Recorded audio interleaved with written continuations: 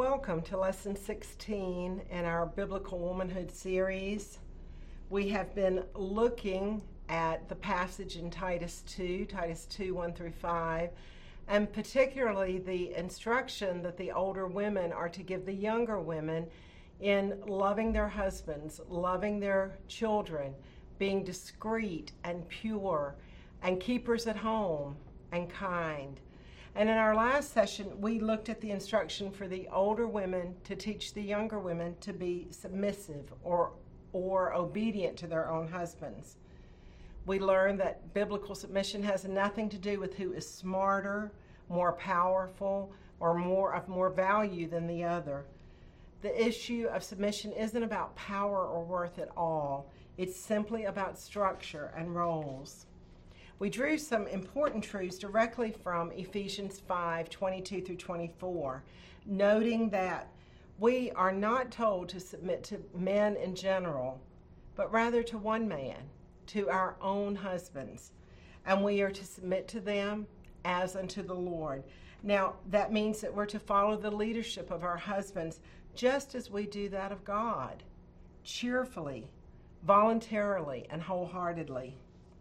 Next, we considered that the biblical teaching that the husband is the head of the wife, just as Christ is the head of the church. Our Christian marriages are to be living examples of Christ's relationship with his bride. Therefore, just as the church is subject to Christ, so we are to be subject to our husbands in everything. The only time a Christian wife is not required to submit to the authority of her husband is if he asks her to directly disobey the Word of God. Only in that instance is a woman to act against her human authorities, because we have a supreme authority who is above all others. Our first responsibility is to always obey God. I shared a few guidelines when you find yourself in a situation where your husband's asking you to do something that is a violation of Scripture. You want to make certain that it is a clear case of conscience, that the Lord has plainly required you to do or not do what your husband has asked you to do or asked you to refrain from doing. I encouraged you, if there is a matter that your husband has asked you, something that he's asked you to do, and you do not feel like it's biblical, it would be a violation of your conscience, then to search the Scriptures and re-examine the matter. Pray and ask the Lord to clearly guide you.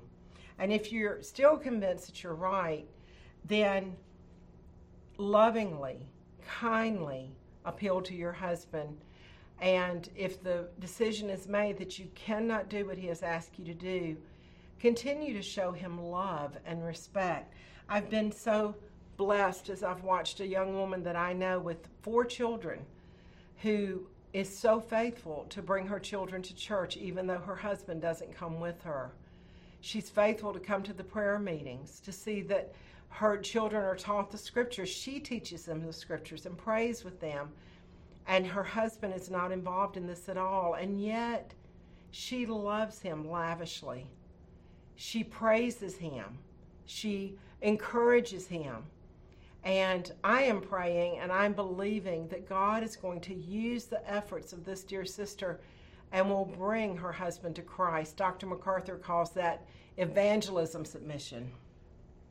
Well, I closed our time together by encouraging you to cast yourself on the Lord Jesus for grace and help to joyfully fill the role that he has created you to fill. Submission to authority, not just in the home, but also in the church, in the workplace, and in society at large, is so vitally important that I decided to share one more lesson on this topic.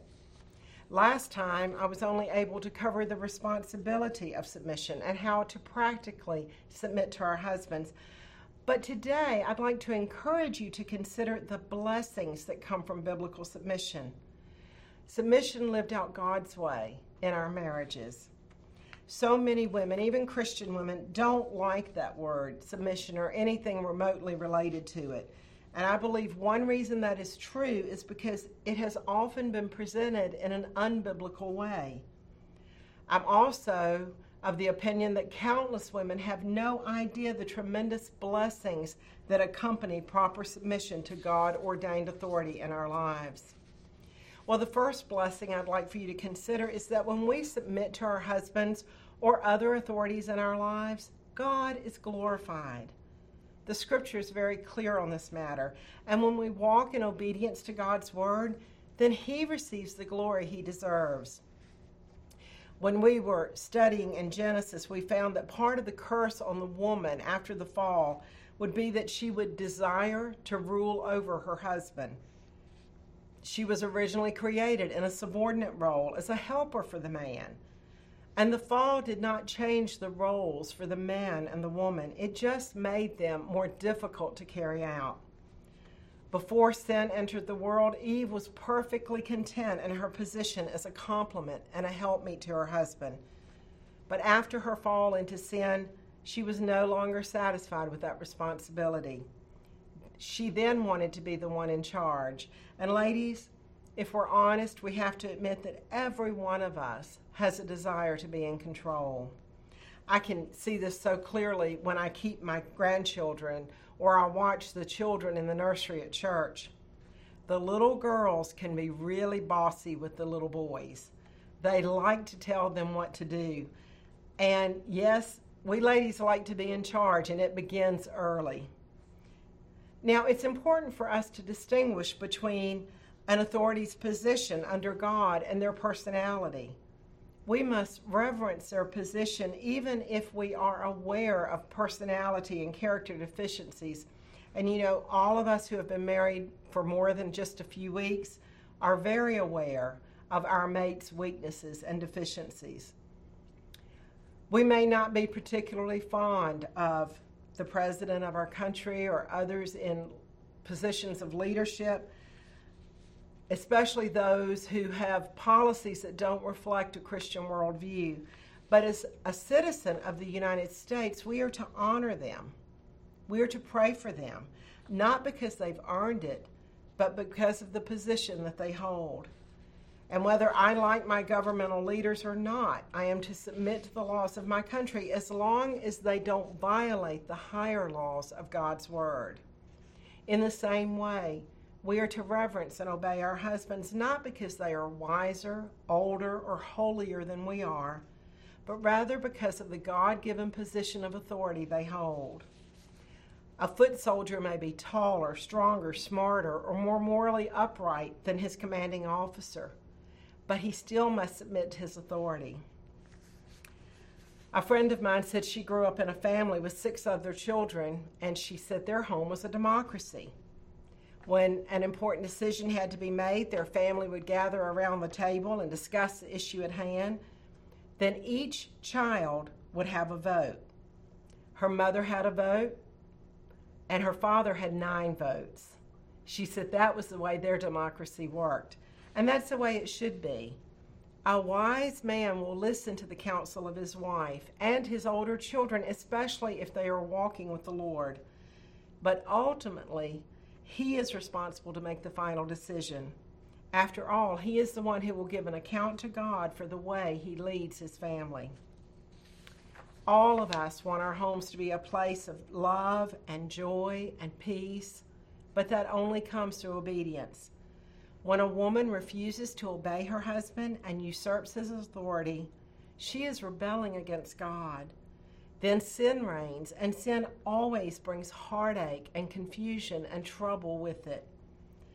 But when a Christian man lovingly leads his family and a Christian woman joyfully submits to his headship, there is peace and joy in the home, and God is glorified as he should be. A second blessing of submission is that as we submit to our husbands, we will grow in faith and godly character. The Lord uses every circumstance he brings into our lives to grow us, change us, and conform us more into the image of Christ. And one of those things he surely uses is obedience to our husbands. Sometimes we don't understand what they're doing. Sometimes we can't begin to comprehend what the Lord is doing through them. But we must simply choose to submit and obey by faith. And this is where we find out if we really believe in the sovereignty of God. Do we truly believe that He's working everything together for good to those who love Him? And He's working all things for His glory. 1 Peter 3, 1 through 6 is a very important passage of Scripture on this subject. It says, likewise, wives, be submissive to your own husbands. There it is again, not to every man, but to your own husband, so that even if some do not obey the word, they may be won without a word by the conduct of their wives, when they see your respectful and pure conduct.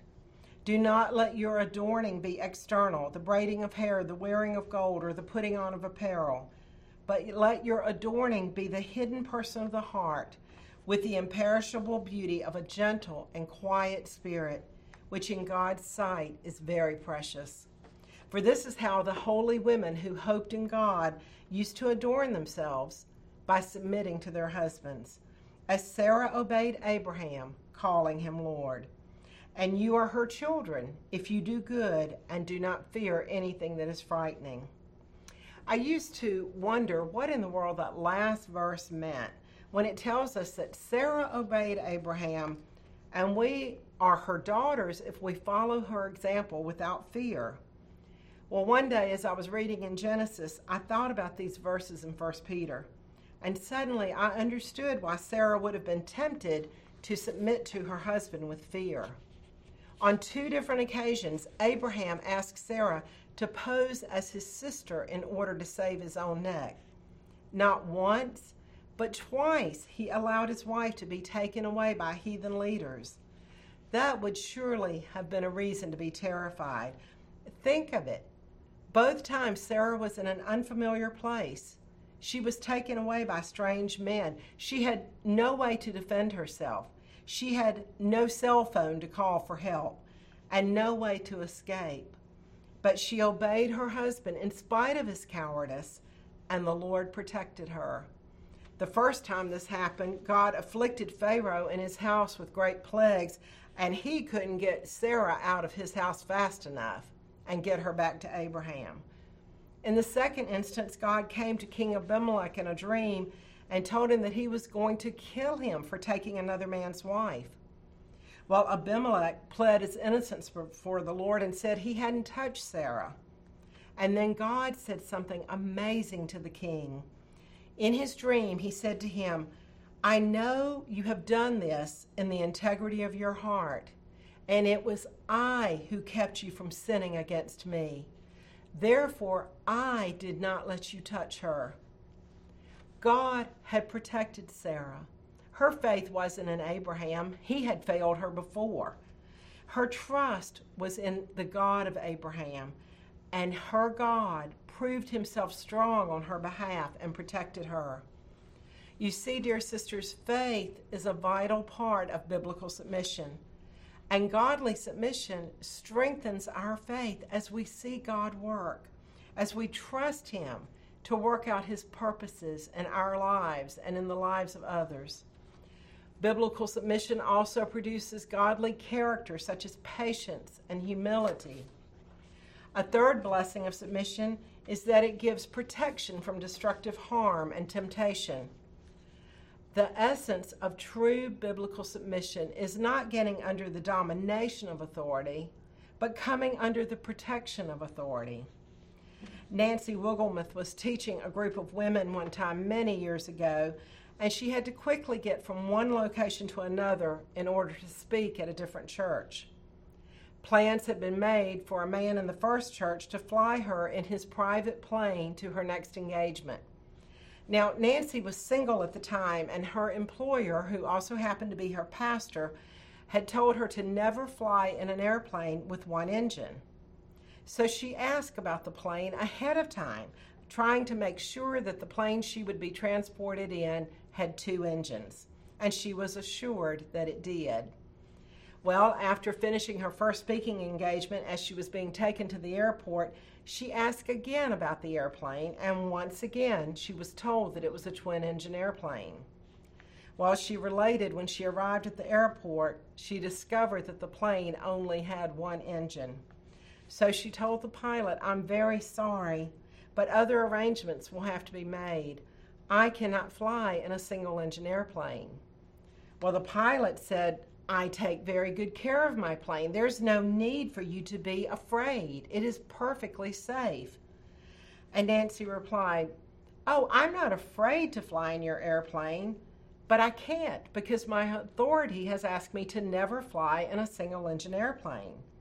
Well, becoming a little frustrated, the pilot asked, "Well, what would you do if you were 10,000 feet up in the air in a twin-engine airplane and both engines went out?" Being quick-witted like she is, Nancy answered, "I could praise God all the way to the ground because I would know that I was in the center of His will." You see, she knew that protection and peace come from being under authority. A fourth blessing of being under authority is that it gives Christian women an opportunity to lead their lost husbands to Christ. I'd like for you to look once again at those first two verses in 1 Peter 3 with me. "Likewise, wives, be submissive to your own husbands, so that even if some do not obey the word, they may be won without a word by the conduct of their wives, when they see your respectful and pure conduct." Peter uses the word likewise here because he's referring back to chapter 2, where servants have been told to be submissive to their masters. If you would, look back up with me in chapter 2 at verse 18. "Servants, be subject to your masters with all respect, not only to the good and gentle, but also to the unjust." It's interesting to note that these words were written by Peter while he was in Rome under persecution, the persecution of Nero. And just as Christians were to respectfully submit to this ungodly emperor, Christian wives are to submit to their husbands even when they are harsh or unreasonable. Lost husbands have often been won to Christ through the respectful submission of a godly wife. A proper attitude is so important in your relationship with a lost husband, or really any unsaved authority, if you desire to see them come to Christ. A fifth blessing of biblical submission is that your marriage will truly be a reflection of Christ and His church. You know, everything works better if we follow the instructions of the Creator. God designed us as women to be submissive helpers to our husbands. And the way we respond to authority will influence every other area of our lives. It will affect our efficiency in the workplace, our role in the church, how single women relate to their parents, and the influence we have on our children, our grandchildren, and other women. The woman was created from the man and for the man. She was created to complement him. When a Christian man lovingly protects and leads his wife, and a Christian woman cheerfully submits to the leadership of her husband, you have a marriage that reflects the beautiful relationship of the Lord Jesus with His bride. And the last blessing I'd like to share with you is that when we submit to our husbands, the Word of God is honored. It's not reviled or dishonored. As we've worked our way through Titus 2, 1 through 5, we've seen that we as older women are to instruct the young women, to teach them, disciple them, and train them to love their husbands and to love their children, to be discreet and chaste, homemakers, good or kind, and obedient to their own husbands. And then we're told why this is such an important calling. The end of verse 5 says that the Word of God may not be reviled. If we call ourselves Christians, but we don't live in obedience to the Scriptures, then God's Word is reviled, it's blasphemed, it's evil spoken of. One English version actually reads, "so that you will be a good advertisement for the Christian faith." If we're not subject to the authorities that the Lord has placed in our lives, then we're not accurately representing Christ to others. But when we live in submission to God by submitting to our husbands and other God-delegated authority, then His Word is honored. People are watching the way we live, and it's very sobering to think that my behavior can influence someone to either honor or profane God's word. We live in a dark world, but the darker the night, the brighter the light shines.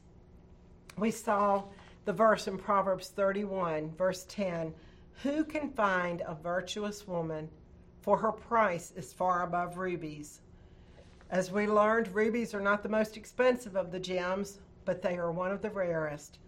And a godly woman who loves her family, is under the authority of her husband, looks well to the ways of her household, is discreet and pure in behavior, and tenderly cares for and serves those around her, is indeed a rare jewel. Dear sisters, you can be a great blessing to your family, your church, and those around you, or you can do significant damage to your family or your church or others. You can make the gospel believable, or you can cause people to turn away from hearing the truth. If you'll look in Titus 2 down at verse 10, we see another sobering verse. After giving instruction to the women, the Apostle Paul tells Timothy to exhort the young men and the bondservants, and then he gives us another motivation for all these things. He writes that they may adorn the doctrine of God our Savior in all things. What an amazing thought, that we, as weak and frail and sinful as we are, that we can beautify the gospel. And this is our supreme motivation. And all we learn, all we teach, and all we do is the glorious gospel of the Lord Jesus Christ. We have been given the incredible privilege to highlight the attractiveness of the gospel. So, ladies, in our studies, we've seen that God's plan for men and women has been consistent from creation throughout the New Testament and into the New Testament. The Lord uniquely created the man and the woman to carry out their distinct roles.